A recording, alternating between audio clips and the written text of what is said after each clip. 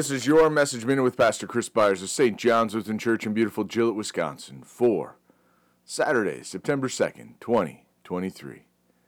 And Elijah came near to all the people and said, "How long will you go limping between two different opinions? If the Lord is God, follow him. But if Baal, then follow him." And the people did not answer him a word. 1 Kings 18, verse 21. God doesn't want us to waver in our beliefs. Elijah cried out to the people of Israel, calling them to account because they would worship God, but would also set up idols for worship.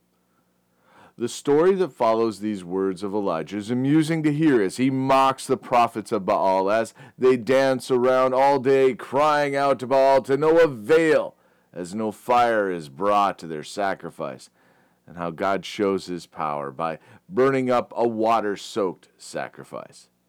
Sadly, how little difference do we see in the world as people place their hope in things that can do nothing to save them.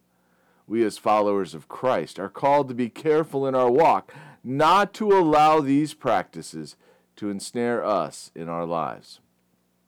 We may not have Baal, but there are things in the world that can draw us away wholly, or may divide our hearts in our worship.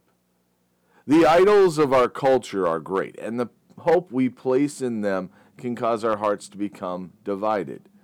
Our witness for Christ may be lessened. We can only have one altar on which we place our devotion, and only one God can be ever before us. God doesn't tolerate a divided heart, nor does a divided heart allow for comfort and peace. Jesus said the same as he spoke of mammon and how we cannot worship it and God. One gives eternal hope, the other fleeting happiness and then despair. Our Lord calls us to stand firm in the hope that can surpass all things in this world, the hope that leads to eternal life, the hope that leads to peace. As the fire consumed the sacrifice in whole, so does our Lord consume all that wishes to tear us down. The serpent may hiss and flash his fangs, but he has been defeated, and God has disarmed him of any power, so that we may have no fear.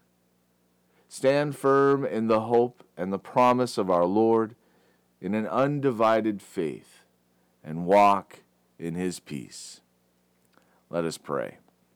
We thank you, our Heavenly Father, through Jesus Christ, your dear Son, that you have kept us this night from all harm and danger, and we ask you to protect us this day also from sin and every evil, that in all we do today we may please you. For into your hands we commend ourselves, our bodies and souls, and all that is ours. Let your holy angel watch over us, that the wicked foe have no power over us. Amen.